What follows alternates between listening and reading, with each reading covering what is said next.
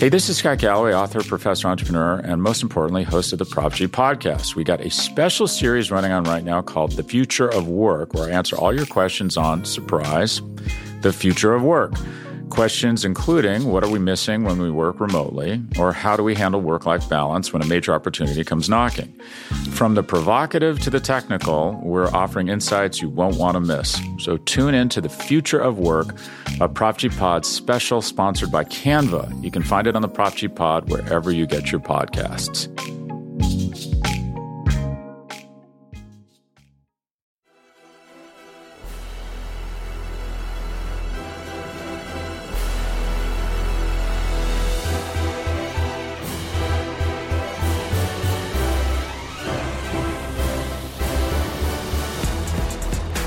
Hey everybody, welcome to the SB Nation NFL show. Welcome specifically to Monday, Football Monday. Today is Monday, January 23rd, 2023, the Monday following the divisional round of the playoffs. There is a Final Four set in the NFL. We have a lot to get to, 4 games to talk about, 4 winners, and of course 2 upcoming games and then the ultimate game. But we do understand here at the SB Nation NFL show that you may or may not have seen news floating around as the weekend began before divisional weekend. And there's no good or comfortable way to say it. It's a very awkward time for some of us here at SB Nation, a very difficult time. Rob Statsquare is a great friend of ours and somebody who we love very dearly. And obviously we did not have an episode last Friday. We don't know exactly what things will be like moving forward. We don't know a lot of things. What we do know is we love the people that are here right now, and we're going to try to talk about football as best as we can. So apologies if that was awkward, but we're trying to get through it all together. My name is RJ Ochoa. The fantastic Rachel Prevet, as always, is on the ones and twos with me here in the co-pilot seat, as he always is, the one and only Pete Sweeney. Pete, happy Monday after divisional weekend to you, my friend. Yep. Divisional weekends in the books. We are headed straight for conference championship Sunday. And, I think there's a lot to be excited about to talk about in the NFL. Really briefly on stats. I know that we're keeping it brief here, but it's going to suck to not work with them anymore. But over my 10 years, I've never had the opportunity to work with someone who was as passionate, as hardworking. And I think a lot of these times when someone parts with a company, it feels a little, like this is the end and it's a really sad thing. But for me, the sad part is us not being able to work with him anymore. If you see, he's easy to access on Twitter. A lot of people, I think, in that situation maybe would have shut it down for the year. But the 49ers are still alive. He's still spewing his takes. They're easily findable. And I think the bumming part for us is we won't get to have that guy on our team anymore. And of course we wish him luck. We're going to stay in touch, but we're going to try our best to carry on with the SB Nation NFL show, and I think that's what the people want to hear. They want to hear us talk about these 4 teams. Yeah, I think that's really well said. And again, full disclosure for the audience, we don't know. I don't know what's going to happen to the shows Stats was a part of here. You said it really well, Pete. Stats is the most talented person I've ever worked with. No offense to anybody else here. And certainly the most driven. I've always been so jealous of how good he is at all of this. And so I'll root for Stats always. However that kind of winds up being the case. Super bummed that Stats has, a lot to be pumped about, obviously, today. As a reminder, as we kind of fully set the table in the way we're sort of stumbling through here on the SB Nation NFL show, a reminder that this show is brought to you by DraftKings. DraftKings Sportsbook is an official sports betting partner of the NFL. Download the DraftKings Sportsbook app today and use code SBNFL for a special offer when you sign up. That is code SBNFL only at DraftKings Sportsbook. And Pete, again, like kind of in the spirit of what we're talking about, I love the people I work with. I love my life in this sense. I love Stats. I love you. I love Rachel. And I love our third leg here on the SB Nation NFL show on Monday, Football Monday, as we get set for the conference championships and the Super Bowl. Because Pete, you might be busy. We don't know what's going to happen. Your team, 5 straight AFC championship games at home. You're used to this time of year being a little bit busy. So we want to divvy up the workload a little bit. In an effort to do that, Jeremy Reisman from Pride of Detroit is going to be hanging out with us for a while. Jeremy, welcome to Monday, Football Monday. The first words I want to say to you, I love you, because I do. I love you very much, Jeremy. Oh, thanks, RJ. Appreciate it. It's honestly an honor to be here during the playoffs, because it's one of the most fun times to talk about football right now. And really, I think we might be down to the best 4 teams in the NFL, which doesn't always happen in the playoffs. So some exciting things to talk about from last weekend, and next weekend should be really, really fun too. So, Jeremy, you run our Detroit Lions site, Pride of Detroit. You can be found on Twitter at Detroit on Lion. We're about to kind of dive deep into the 4 games that we saw. Your first word, just one word to describe what you saw over the course of the weekend. Oh man, separation. I would say, Mm. because I do feel like we kind of saw some teams that maybe didn't deserve to be in the divisional round Wow. get booted. Not pointing fingers here, Okay. but it does, like I said, it does feel like the best 4 teams kind of made it to these semifinals at this point. So separation. That's what I'll go with.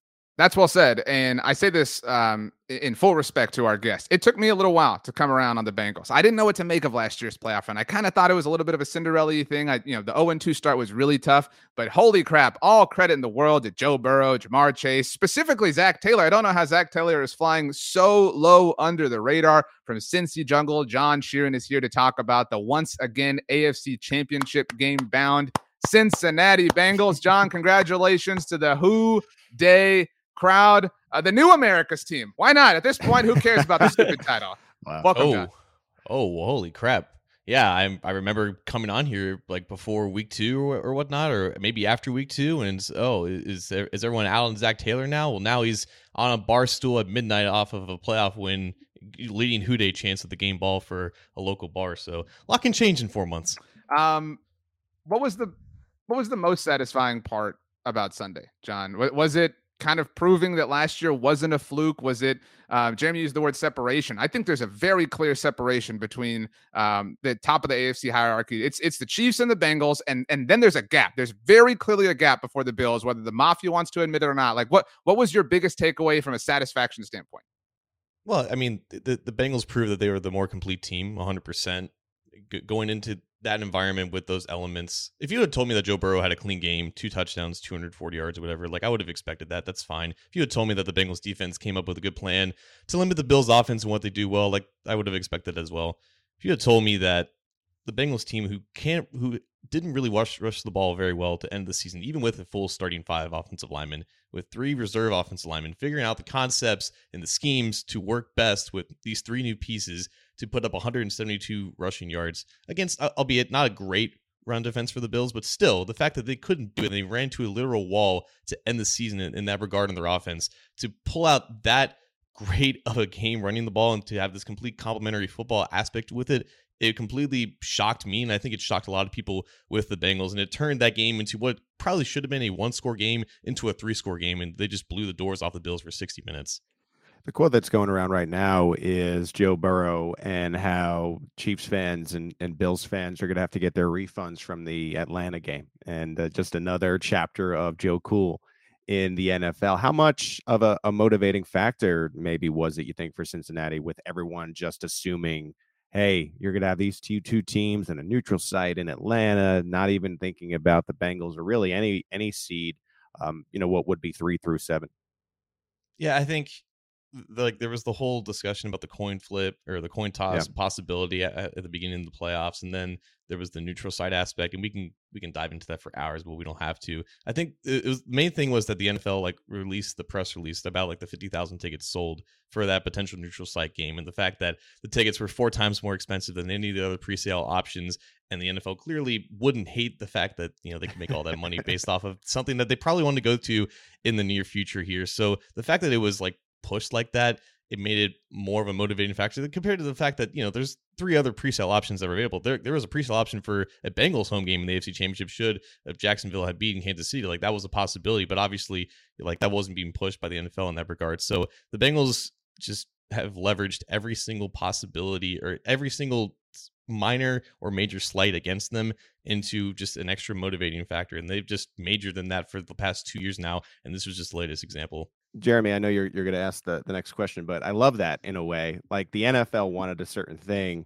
and the Bengals prevented them from getting that. It reminds me of Steve Austin versus Vince McMahon in the 90s and 2000s. Like, oh, we want this for the corporation, the NFL, and here you have this renegade that's ruining all the NFL plans. But anyway, Jeremy, I'll throw it to you.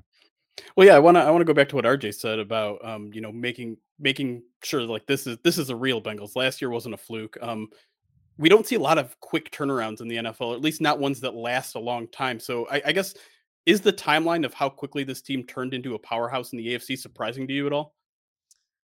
Yes and no. I think like there were obviously major questions about not only Zach Taylor but Lou Anarumo, and just the legitimacy of both of them as coaches after the 2020 season. Now, obviously, Burrow going down to finish that season wasn't ideal, but you didn't have a great idea about what either one did well as a offensive and defensive play caller. So the fact that they were able to just acquire all these pieces personnel wise in basically 2 or 3 off seasons, hit on most, if not all, of their major important draft picks. Now we have Jackson Carman, who's looking like a capable left tackle after he was labeled as a major bust for a 2nd round pick. Like, they haven't really missed in rebuilding this thing, and that's what's made it turn around so quickly, but also the fact that all these personnel pieces fit perfectly with what the coaches want to do, and the fact that the coaches have managed and kind of adjusted their schemes and what they want to do to the personnel that they have fit despite some injuries and whatnot. It's definitely accelerated it. But when you have that guy at quarterback in Joe Burrow, and you've developed these weapons, these homegrown weapons from these draft picks with the same coaching staff for 4 years, it definitely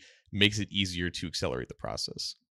John, is there a I don't want to say like a relaxing sort of disposition, but I say this as somebody whose team got bounced in the division round again. Like, it is such a high pressure situation when the Cowboys in the division round, because right, like they can't get past it, right? So there's this like naturally, high intensity associated with that. Is there like a piece to like, this isn't like the Cinderella run that was happening, and again, like the Cinderella part of this has been disproven as we've talked about here, but like this specific team has been here before. Like, it's not what was the tweet the Bengals sent out last year after the Raiders win? Was it send the text message, right? Because like the Bengals had not had a playoff win in the era of texting or something like that. Like, all of those things are gone. Like, this is now just normal. Like, is there a calming effect to that in your mind? I think so. Like, after every playoff win, there's just an extra ounce of confidence that gets added to the equation. Like, Burrow said after the Raiders win, like, this is like the standard now. Like, obviously it's a monumental win in the history and the lore of the city and the franchise and everything, but he came into the league being a champion in college, and like that was his, whether or not it's outlandish from the beginning or whatnot, that was like the expectation for him to come in and to completely change the franchise for the better. So from that moment, like when they beat the Raiders, like they established a confidence in themselves that they can handle these stages, and they certainly have proven everyone right in that sense. I guess when you think back to this, it was connecting Burrow with Jamar Chase. As you think back, how important was that decision to go with this 1-2 punch in what has been a really quick, as Jeremy sort of alluded to, trajectory for this team into the elite? Well, it helps when you have 2 bona fide and like number 1 receivers out there on the boundary. It just makes the whole offense kind of go. And God, I still remember the debates about him versus Penei Sewell, and I feel like Sewell is a phenomenal player, phenomenal left tackle. The Bengals at that point in their offseason, like they needed that explosive weapon at receiver. T. Higgins was coming off a very solid rookie season, and he's developed very nicely, but you weren't sure how quickly and how strongly he was going to develop into a vertical threat. Chase's presence has really just opened up the offense. Obviously, we saw it last year with all the deep shots, and now they've kind of evolved his role into more of an intermediary underneath kind of option as defenses have adjusted. It just really makes the offense completely multi-dimensional, and obviously the chemistry factor matters as well. Like having that history with him and Burrow going back to 2018, it definitely doesn't hurt, but like he was so needed to make this offense take the next step, and now you're seeing him break 20 tackles a game as his underneath option while still having that explosion and verticality aspect to his game. Not to look too far ahead, but obviously next week now we got an AFC rematch in the championship game. What's different about this Bengals team, obviously, other than the fact that they're not considered as much of an underdog as they were last year? Well, I think we still need to see more of a sample size with this offensive line and how they can hold up in pass protection. They did a great job against the Bills, but obviously the Bills, they've been such a much less effective pass rushing unit ever since Von Miller went down, right? You had Greg Rousseau as a power rusher, and he had a couple of wins against Akeem Adeniji, but Shaq Lawson and AJ Ebenezer, they didn't really give Jackson Carman that much of a challenge. You had, I think, injuries along the interior of the Bills' defensive line. So you have Ted Karras now is playing on maybe a bad knee entering this game, and that's something to monitor. That would be the 4th injury that this Bengals offensive line has suffered. So Frank Clark, Chris Jones, really good pass rushers. It's going to be tough to keep them off of Burrow for this entire game, but Burrow has done a great job of not turning those pressures into sacks. And that was a huge problem for him last year. And it led to that 9-sack game against the Titans that they somehow managed to overcome. So he's doing a good job of getting out of the pocket and getting the ball out quicker. This Bengals offensive line now hopefully has more cohesion now in their second game, starting with this specific 5. So just that, the fact that you don't have now 20 or 30 pressures allowed in a single game, it allows for more consistent and sustainable offense. And with a defense that continues to prove itself against these top quarterbacks like Lou Narumo in his mad scientist ways, like he just managed to take away your best playmakers, if not for the entire game, for the moments that matter. So all those things clicking just makes a more complete team.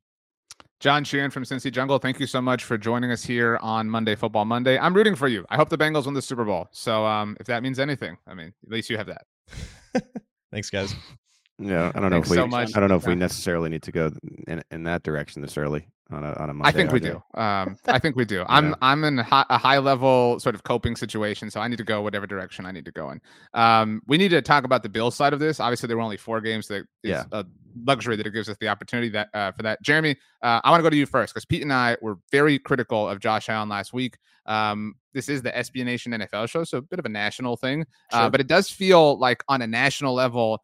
Obviously I'm a little bit jaded as a Dak Prescott supporter, but like Josh Allen is not going to catch heat for this. The same way he didn't catch heat for the 3 turnovers last week, the same way he didn't catch heat for all the turnovers all season long.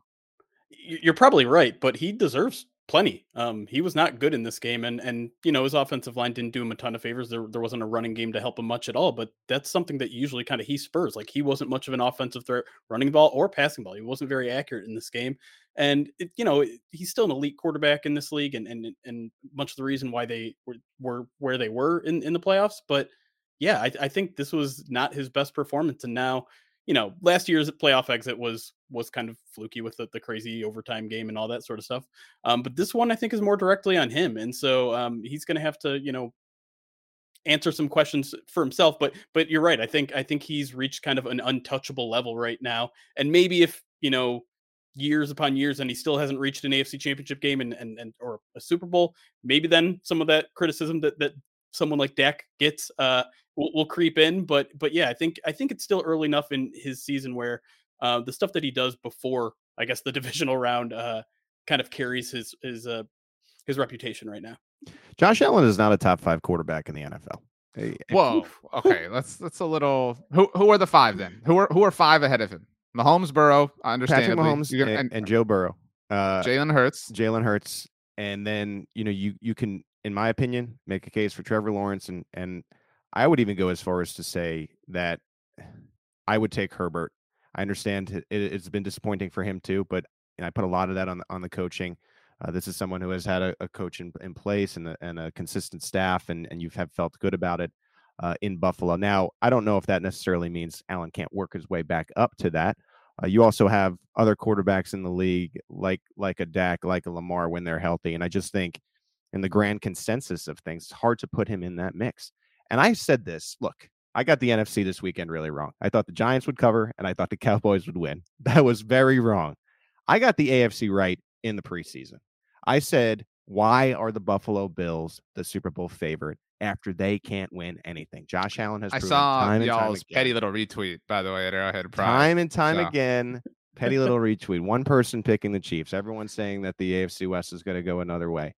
And I was mad not only for Kansas City, and I said this, RJ, I said this over and over again. I'm mad for Cincinnati. Why did Cincinnati, who went to the Super Bowl, who beat the team that was beaten that beat the Bills, why are they not getting any kind of respect at all? I was wondering, the Bills have shown year after year after year after year they cannot win the big game. Josh Allen cannot win the big game. He doesn't have the poise to do it. Patrick Mahomes has. Patrick Mahomes won a title. Joe Burrow whoops Mahomes every time. But these two teams were behind the Bills. Why? And who's left when you get to Championship Sunday? And for me, this is a situation where, I think you're right, RJ. There are quarterbacks now that are getting criticism. Sometimes Lamar got a little bit of that. Dak certainly gets a little bit of that. It's time for Josh Allen. It's time for Josh Allen to enter that fold of you should have some real questions about whether or not this guy, who is uber talented, can lead you to a championship, because every piece of evidence in the playoffs has shown you that he cannot. And I think we need to start having that discussion. So first of all, Petty Little Retweet sounds like an All-American Reject song. I thought about that while we were talking here. Jeremy, I've been kind of baking this take for a little while. Sure. We all agree that Josh Allen was remarkable in the divisional loss a year ago to Kansas City. I think that everybody assumed like that was him at Nirvana. That was him at the peak of his powers. And everybody assumed that was who he was all of the time. And he got that benefit of the doubt because this guy, this turnover prone dude, I don't want to say was always there, but he wasn't not always there. You know what I mean? Like this is the Josh Allen experience. And people kind of conveniently have overlooked that because like I feel like sometimes if you can't win the Super Bowl, you want to lose in devastating fashion. Like, because you become a martyr. You become a legend in that sense. Dez caught it. Like, believe me, I understand that more than anybody else. And I think that's what happened to Josh Allen. I think it's that mystique. One team can win a year, and you have a lot of different disappointed teams every year, right? 31 teams are disappointed to an extent. And I think part of the favor of Allen is that he plays for such a lovable fan base. I love the Buffalo fan base. Like it's amazing. I mean, they are so passionate about their team. Jeremy in Detroit, I would say the same thing. And that's why it's so easy to like these teams because they haven't been able to have that success. And I think playing for Buffalo gives Allen a little bit of an out in my opinion, Jeremy. I don't know if you'd agree with that, like from that Detroit standpoint as well. Is he frozen? I think Jeremy froze for a second. either that or he's like he's really upset about. I was like, man, I really made a point there. That I think Jeremy, did you stabilize with us, Jeremy? Are you back now? I think so. Yeah. There we go. Okay. We got you. I think. Okay. Yeah, I mean, the only thing I was going to add is that I do feel like the playoff sample size is still relatively low for Josh Allen. I mean, it's been 3 or 4 playoff appearances at this point, and I understand like some people only get that, right? But the Bills are going to be around for a while. He'll have time to change that narrative. But Josh Allen was not very good down the stretch. No. Even going back to the regular season, the turnovers were definitely an issue all season. And so, yeah, I think that and turnovers are really going to be the difference between, some of these mediocre teams and some of these elite teams. When you get into the playoffs, you can get away with it against some lesser teams in the regular season. But once you get to the playoffs, you need to play a really, really clean game. And Josh Allen, like you said, hasn't really proven that he can do that consistently. If you're looking for some kind of, I think, excuse in a way, not excuses, I guess is the wrong term, but just what happened during the year that would make you think, okay, well, maybe he wasn't right. He really didn't look like the same quarterback after that elbow issue mid-season. It kind of looked like he was trudging along, and then we're getting that 3,000 word story in the offseason, Pete. Like that's coming from someone, just so you're aware. Yes, some kind of elbow issue or something. Yes, I agree. My last take on the Bills is I think sometimes in some NFL seasons there are teams who act like they won the Super Bowl like in October and who act like it was theirs. Like, and you can call it like a little bit of entitlement. And we kind of saw that from the Bills. Like, and you kind of see that ripple into the fans. Like, Pete, I think the Chiefs had that, following the title season, right? Like this is ours. And how dare you assume that we're not going to win the Super Bowl? And the Bills kind of had that, which was a very, very far stretch from the like lovable, plucky underdog that's smashing into tables, whatever. A lot of, looking in the mirror that the Bills are going to have to do this offseason, I think. And obviously they dealt with the DeMar Hamlin situation, which really kind of rocked everything. And I think everyone's willing to understand that. But kudos to the Bengals. Jeremy, where do you want to go next? Pick one of the other 3 games. I'll spare you, and let's go Eagles. The Philadelphia Eagles. Yeah, crushed. I don't know if that's really sparing you. So like I do kind of think the Eagles had that same like energy, right? Like this is our Super Bowl, this is our title, and I do think that the Hurts, injury near the end kind of humbled them, and we saw the hunger sort of reawaken on Saturday night. Pete, I'm with you. I think the general take was like, oh man, I'm picking the Eagles, but I love the points in this game. Just nothing, absolutely nothing from the Giants. I have no idea why Brian Daboll punted at the very end of this game. Like it was such a cowardly kind of overall performance, Jeremy. It felt like this was the Giants getting exposed for the frauds that a lot of people thought they were all season long. Yeah, I think that's exactly what this was, and people are starting to get excited about their quarterback situation. But then you look back last week, and he played the Vikings. Daniel Jones, like every other quarterback that played that Minnesota Vikings defense this year, looked really good. And then when you come and play a legitimate defense in the Eagles, it all kind of falls apart there. And yeah, I as a fan of a team who beat the Giants on the road, I kind of had a feeling that they were frauds all along. And listen, they're in a good situation for the future. I don't want to take that away from them. They're a young team. They've got a bunch of young contributors on both sides of the ball there, but it just wasn't their time yet. Like I said, this is the separation here, where the Eagles are just a far better team with a far better roster. And no matter what Brian Dable would have done in that game, and certainly it would have been nice to see him down 3 scores, maybe not punt the ball late in the game, but that probably wouldn't have made much of a difference. Probably wouldn't have made much of a difference in getting those points either. So yeah, this was just kind of a dominant performance by a team that was clearly much better than the other one. You had 2 teams in this divisional round that should be overjoyed that they were even there. They weren't supposed to be. It was Jacksonville and New York. And New York was, in a way, a year ahead into what they were building. I think Brian Dable did a fantastic job to even get them a playoff victory. And so you have the Jags, you have the Giants. They're playing with house money to an extent, and they're just not in the same class as the Philadelphia Eagles. I mean, they're just not right now as far as a complete team. When you get steamrolled and it's a 28-0 lead, you're getting a 28-0 hole in the playoffs. I mean, I know we've seen some crazy things this year, but you're probably going to lose that football game. And they were able to get the first score of the second half, but by then it wasn't even really a game. It just was such a dominant performance early, and you're seeing why this is going to be a great Sunday of football. The Eagles are one of these 4 teams that, you look at all these 4 teams that I think the theme is they're pretty complete. I mean, each team is pretty complete that's left. And so, man, and this is what you want when you get to conference championship Sunday. There's going to be 2 very good teams that lose on Sunday are not going to get to play in the Super Bowl. Like there really is no, I guess, Cinderella in the standpoint. I guess if you want to sell me the 49ers because they're dealing with Mr. Irrelevant at quarterback, maybe that. But as far as just the rest of that team, it's again so complete. And I think you saw a team that is building and is on step 1 or step 2, maybe a year ahead in the Giants. We'll see what they do with Daniel Jones and Saquon Barkley, but the Eagles are ready to win the title right now. And, a lot of that is Hurts and how he played, and certainly this defense. This will shock both of you, but there were some Cowboys fans who weren't like super impressed with Jalen Hurts' performance. Just like kind of a ho-hum 154 yards, right? Like it wasn't like a game that like demanded like the most Jalen Hurts-y game of all time. But I think that speaks to their roster, right? Like, and that speaks to just who they are, right? Like they don't have to have. And that separates them from a lot of teams. I mean, Jeremy, you know that like sometimes it feels like you have to live in the hysteria like your team does, and everyone has to have their A+ game for you to win. That and I'm not even saying that Jalen didn't have an A+ game, but like it wasn't necessary. I mean, like It was just complete and total domination. It is so utterly annoying how every little thing they do looks to be genius. Like Giants cut James Bradbury, boom, we're gonna pick him up, boom, he's gonna have an interception in this game. Like it is so annoying. And that's the only one I can come up with as a Cowboys fan.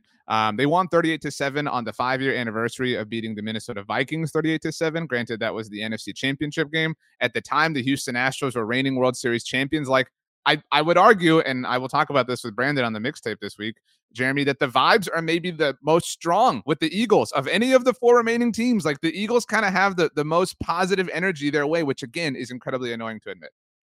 Yeah, but it's got to be true. I don't know what team that had a more impressive performance except for maybe the Bengals this weekend. And you just have to think, I try to avoid all those like team of destiny things, but all those things you brought up, I mean, Boston Scott too. Can we talk about that guy? He has 15 postseason touchdowns and 10 of them have come against the Giants.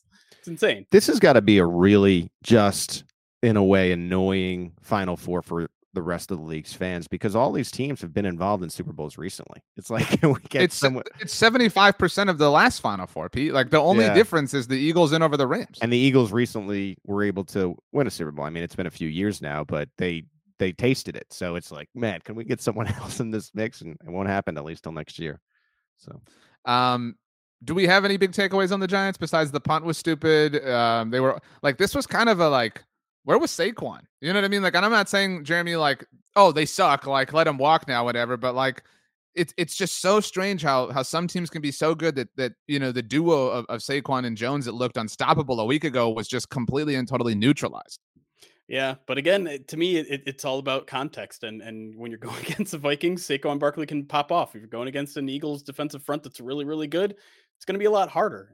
I truly believe in the trenches is really where the running game is won and lost. And so you can put the ball in the man's hands, but if there's nowhere for him to run, I don't know what you expect of him. I think when we were talking to Ed last week, I'll keep this brief, RJ. I think we were talking to Ed last week. I mean, he was so sure, and I didn't blame him for this, that you got to bring back Jones, you got to bring back Barkley. But this performance was so bad that I think it creaks that door open a little bit again. And so we'll see what the Giants end up doing here. I think it was such an exclamation point against the Vikings, and this was one of the louder question marks that you could have had following that up. And so now I wonder where the Giants go. Hey, this is Scott Galloway, author, professor, entrepreneur, and most importantly, host of the Prop G podcast. We got a special series running on right now called The Future of Work, where I answer all your questions on, surprise, the future of work. Questions including, what are we missing when we work remotely? Or how do we handle work-life balance when a major opportunity comes knocking? From the provocative to the technical, we're offering insights you won't want to miss. So tune in to The Future of Work, a Prop G Pod special sponsored by Canva. You can find it on the Prop G Pod wherever you get your podcasts.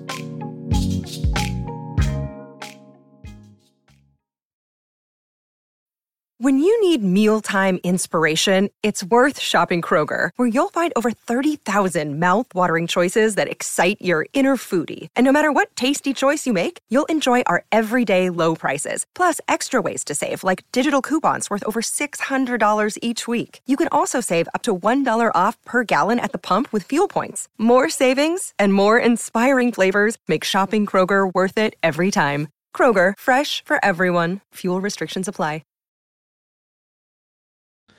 I really don't want to do this, but we have to talk about the Dallas Cowboys and the fact that they lost again in the divisional round of the playoffs. I'll go last. Jeremy, you can go first. The Cowboys losing 12-19 to the 49ers. Yeah, I mean, I hate to make it all about Dak, but it feels like this is a game where we have to talk about him seriously for a while here, because the first interception he threw was just completely awful. And the second one wasn't much better. When they're at the end of the game, the first throw I think he made in the 2-minute drill was a throw that should have been pick sixed and ended it. You want to talk about quarterbacks that haven't been able to prove themselves capable in the moment. Dak Prescott is that guy, and now he's going to cost you $30 million more in cap space in 2023. So this felt like maybe a window that the Cowboys had to really compete, and I don't know if it's still going to be open as soon as next year. Yeah, this was a defensive game to close the weekend. And I just feel like when you're coming off of the super wild card round and Dak looks as good as he does, and you get into a situation and you're like, well, we're playing the Niners.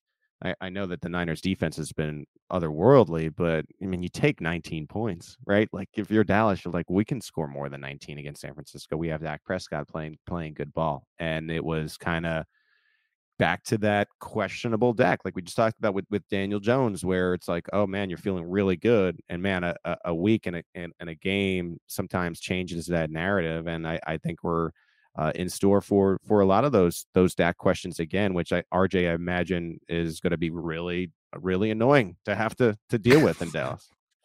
That's the theme of the day, if it is an obvious annoyance. Yes. I maintain that Dak is top 10 quarterback, right? Put him wherever you want. Put him at 10, right? He has at times been an elite quarterback, right?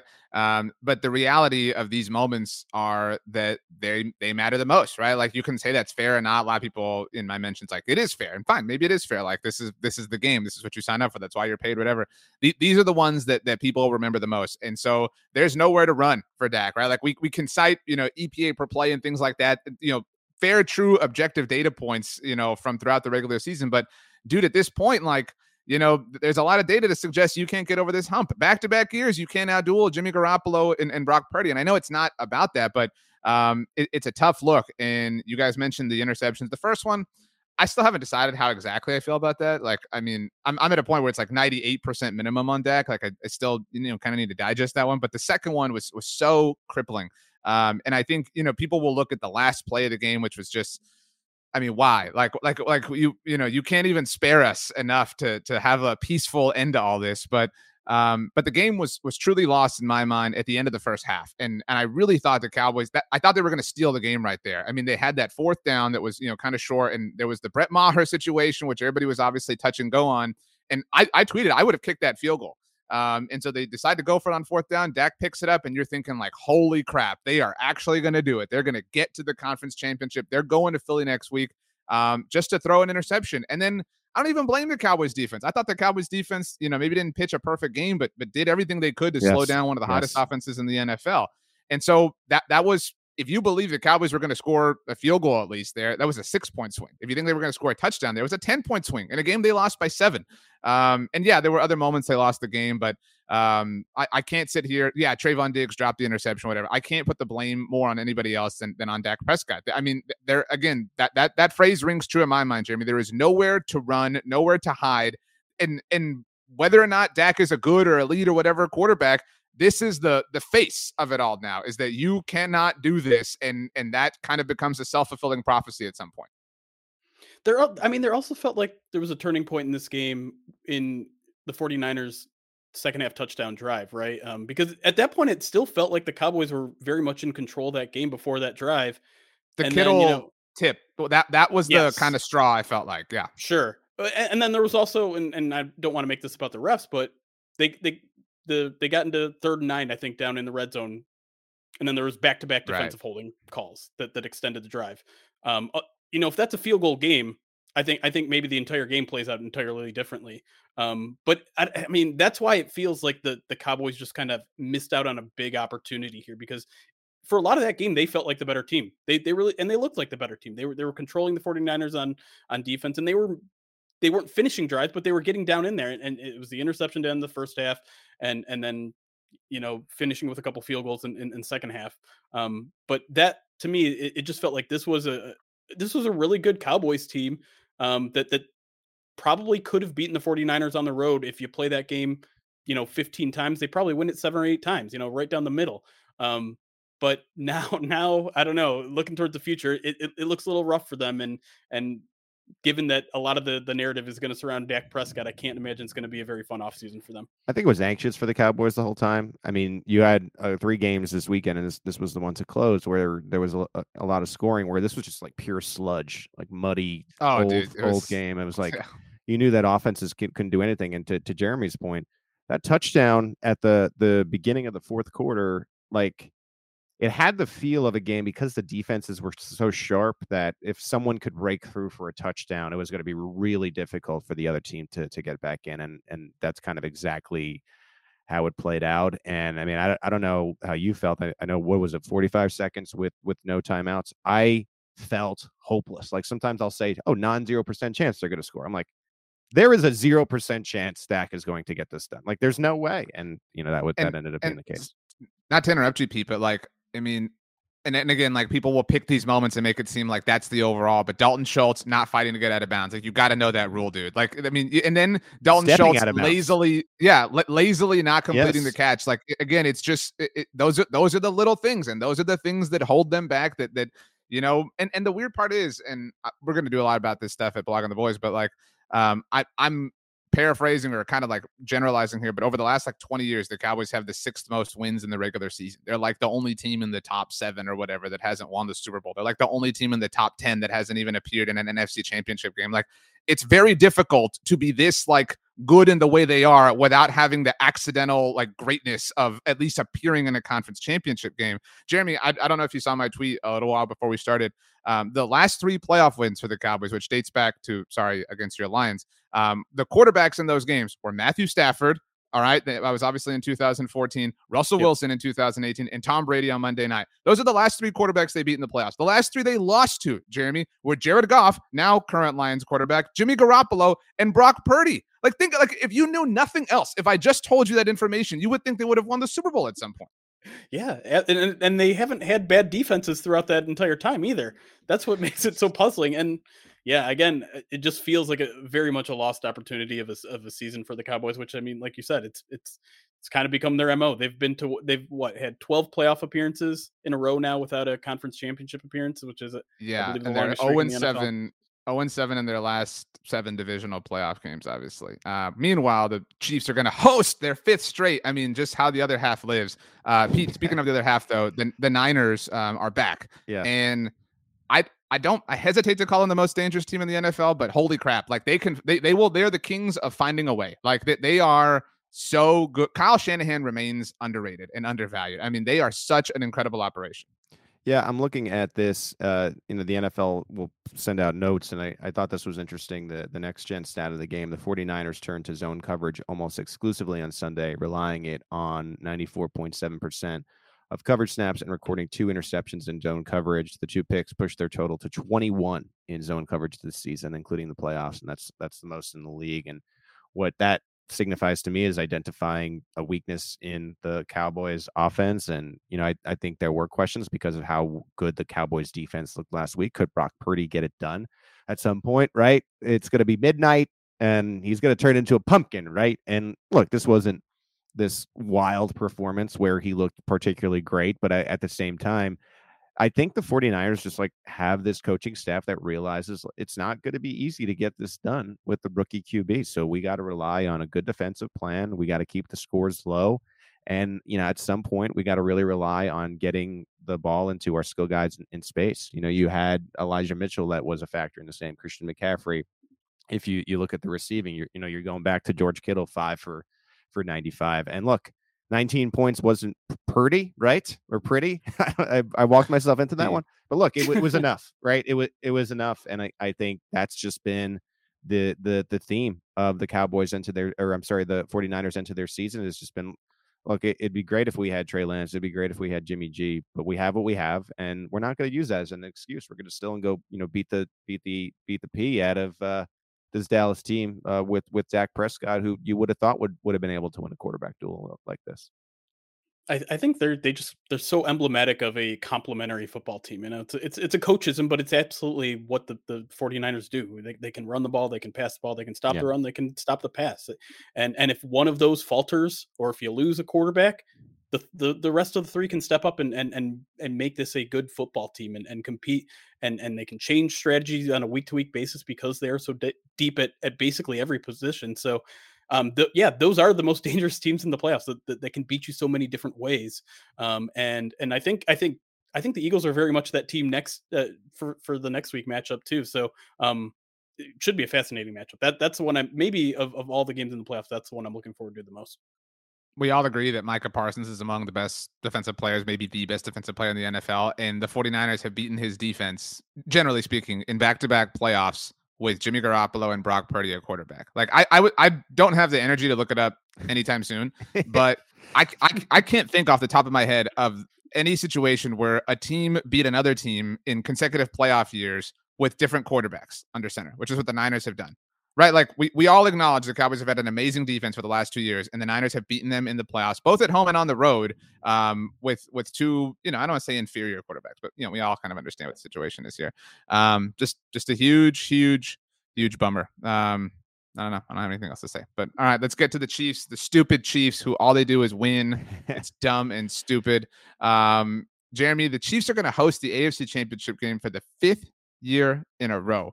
They had a little bit of a scare. We're going to get an update from Pete on the Patrick Mahomes situation. Were you ever scared? Were you ever worried? I mean, this game finished 27-20, but did you ever feel like it was, out of control for the Chiefs against the Jaguars? Not really. I mean, when I saw Chad Henne step on the field, the answer is yes. And that's coming from a Michigan grad myself. So, 37-year-old Chad Henne on the field should have scared the Chiefs, but the man drove 98 yards for a touchdown, and that's all. That was the difference in the game, technically. But no, it did feel again like the Chiefs were the clear better team, and credit to the Jaguars for sticking in this one as long as they possibly could. But the Chiefs are they're a different beast, and they're starting to look good. I think their defensive performance in this game was probably most impressive of anything else, because that's always been the question with this team, right? Is we know they have Patrick Mahomes, we know that they're constantly going to be number one in whatever offensive stat you want to throw out there. But can they defensively get the stops when they needed to? And listen, this was a really good Jaguars team that can score in a hurry sometimes.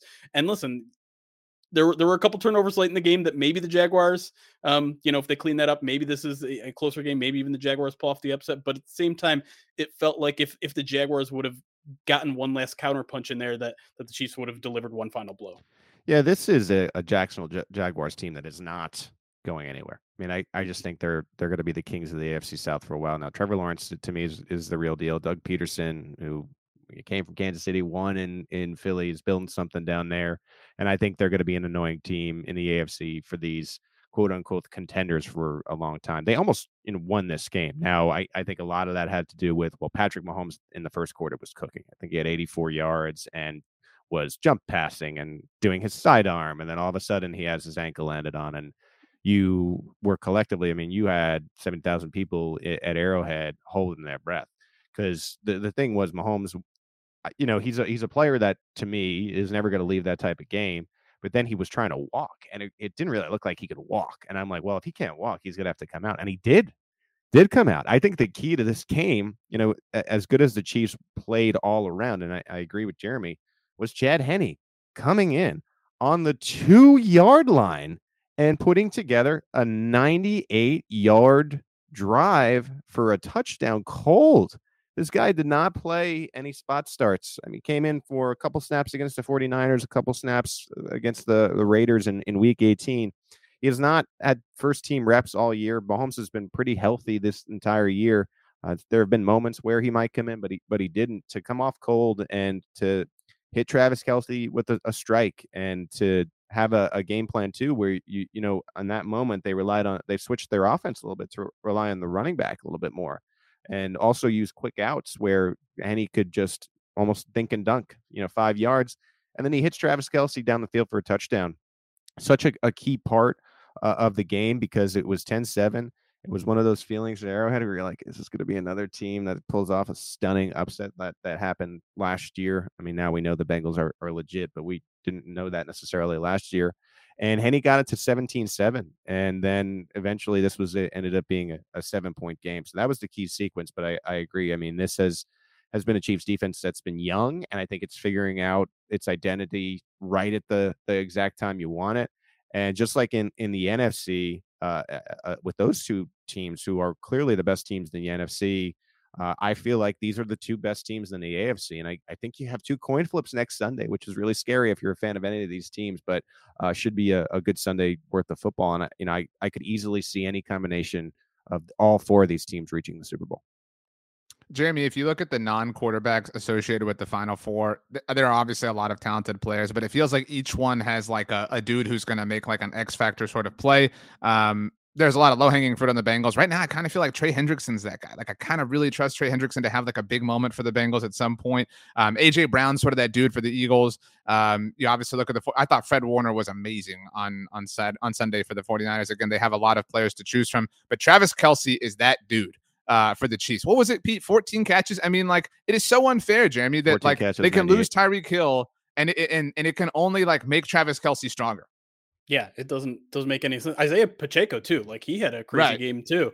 But yeah, Travis Kelce just I don't understand how he does it. Nothing about what he does on the field looks miraculous. But I guess that's kind of the tight end position, right? It's just like sloppy, gritty play, and he's just the king of it. He's always open, even when he's not open, and he's always going to break that first tackle and get that extra yard or two that turns into a first down, that turns into a touchdown. And I mean, he's definitely, if he's not already in it, like he's in greatest of all time territory. He really is.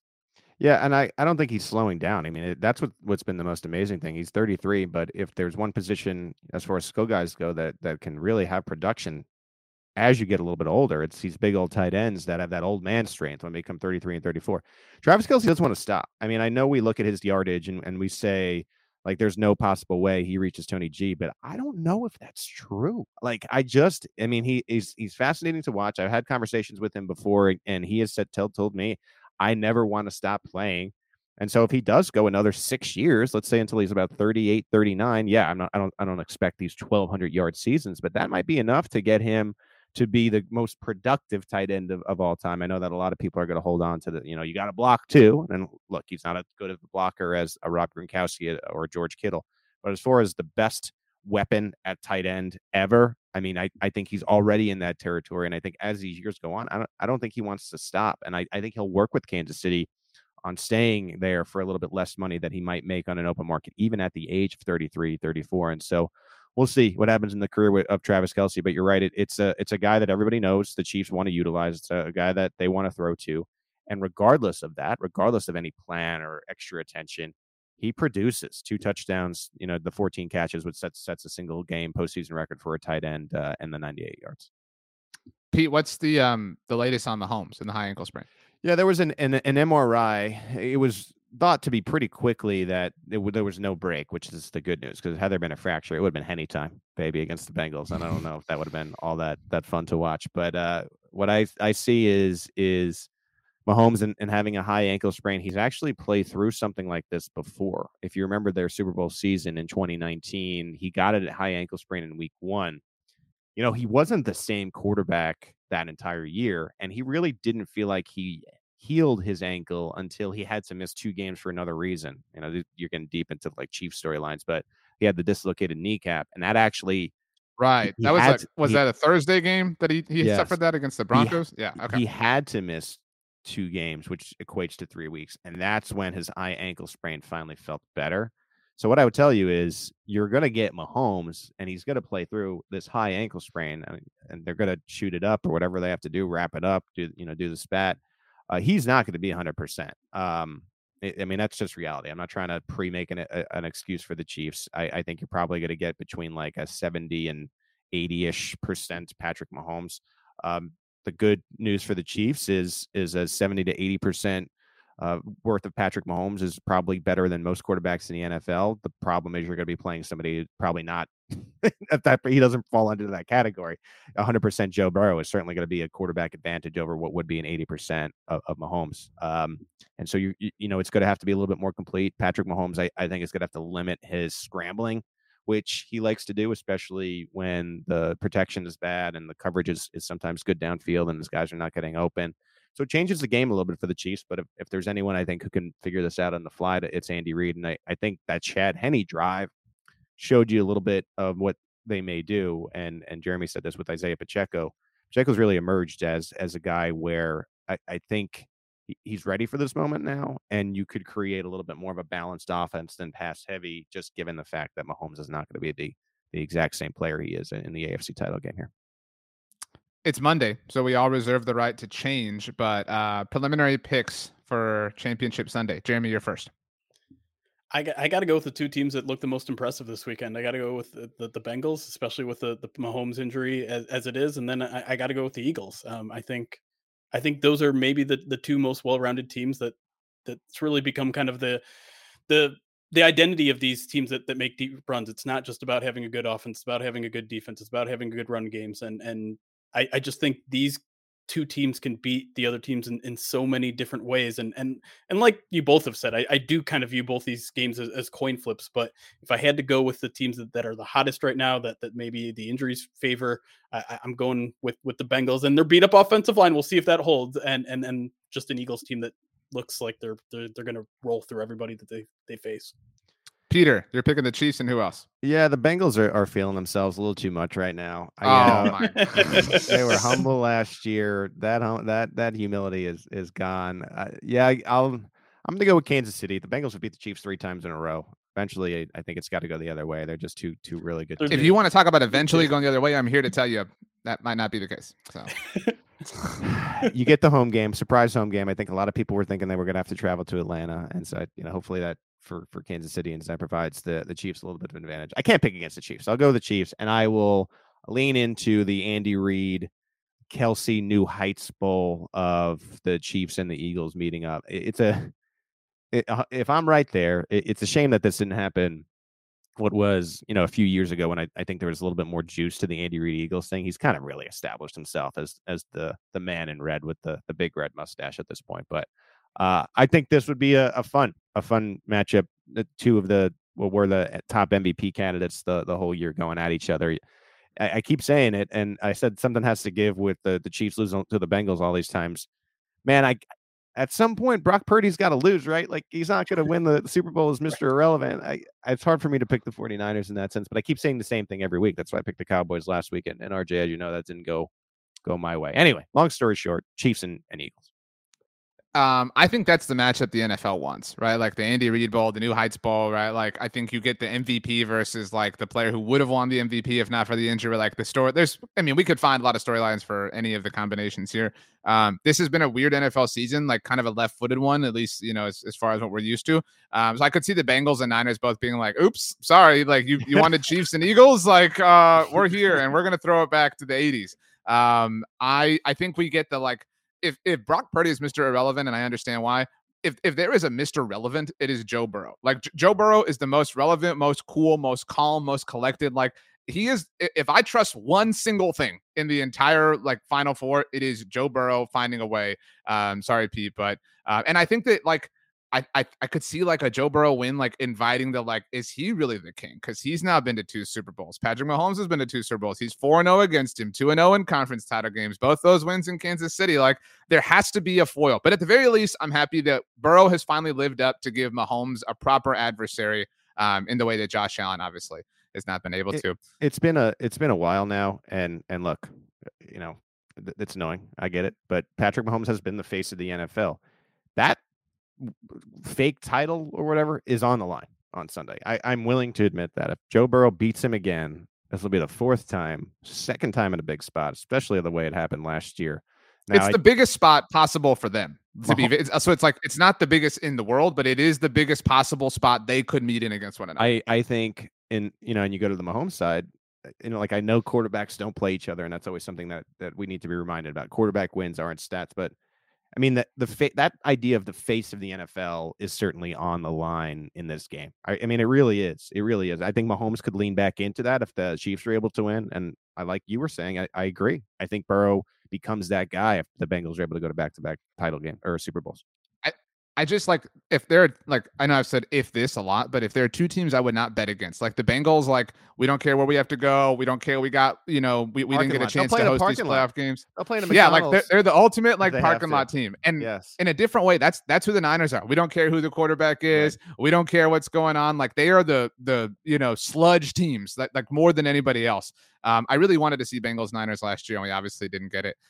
So I hope that is the case this time. Rachel, could you please grace us with your presence and let us know 3 things? Number 1, your biggest takeaways from the weekend worth of action. 2, your picks for conference championship Sunday. And of course, your pick for the MF Dumble MVP. Jeremy, of course, we do have a Monday Football Monday MVP around here. Rachel is the Empress. I don't know if Empress is a word, but she gets to decide who wins.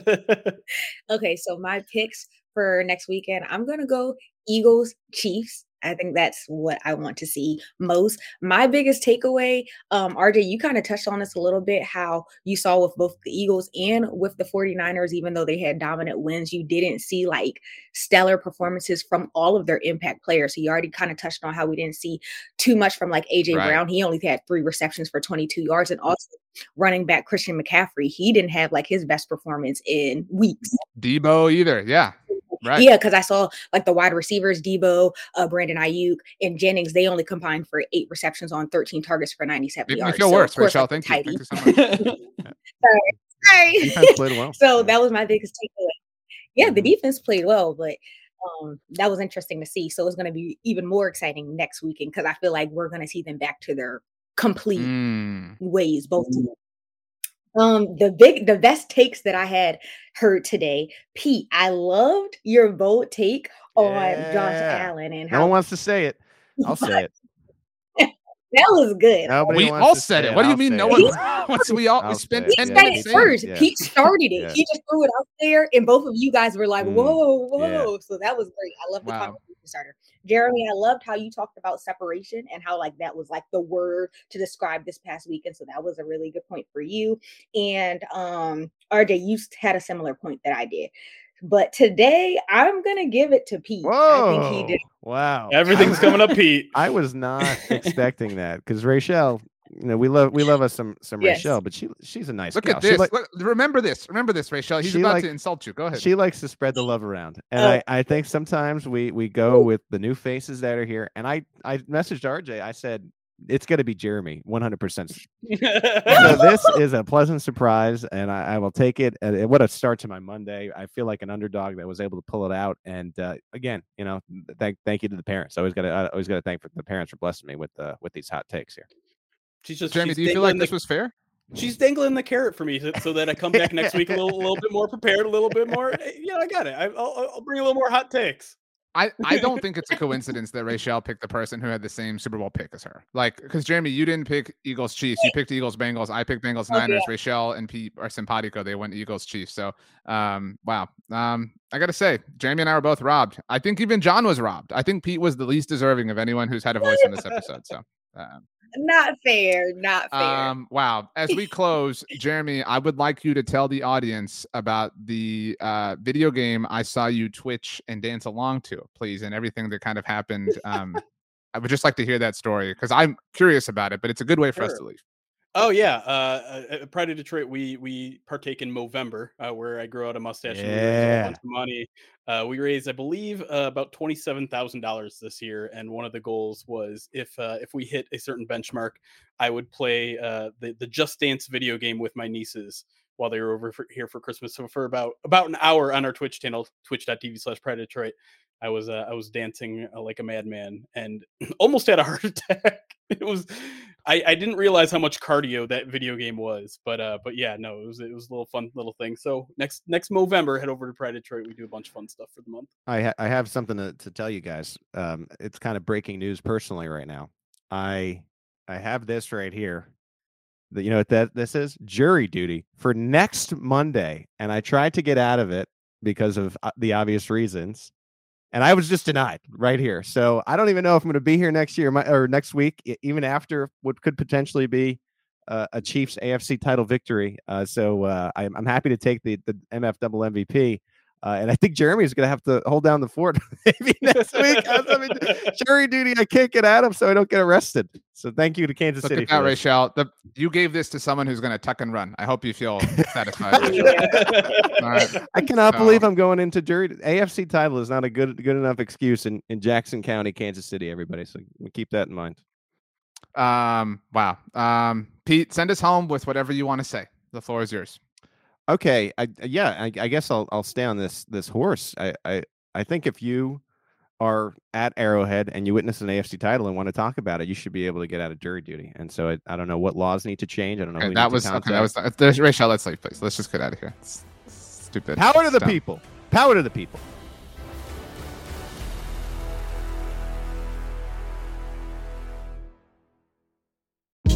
Hey, this is Scott Galloway, author, professor, entrepreneur, and most importantly, host of the Prop G podcast. We got a special series running on right now called The Future of Work, where I answer all your questions on, surprise, the future of work. Questions including, what are we missing when we work remotely? Or how do we handle work-life balance when a major opportunity comes knocking? From the provocative to the technical, we're offering insights you won't want to miss. So tune in to The Future of Work, a Prop G Pod special sponsored by Canva. You can find it on the Prop G Pod wherever you get your podcasts.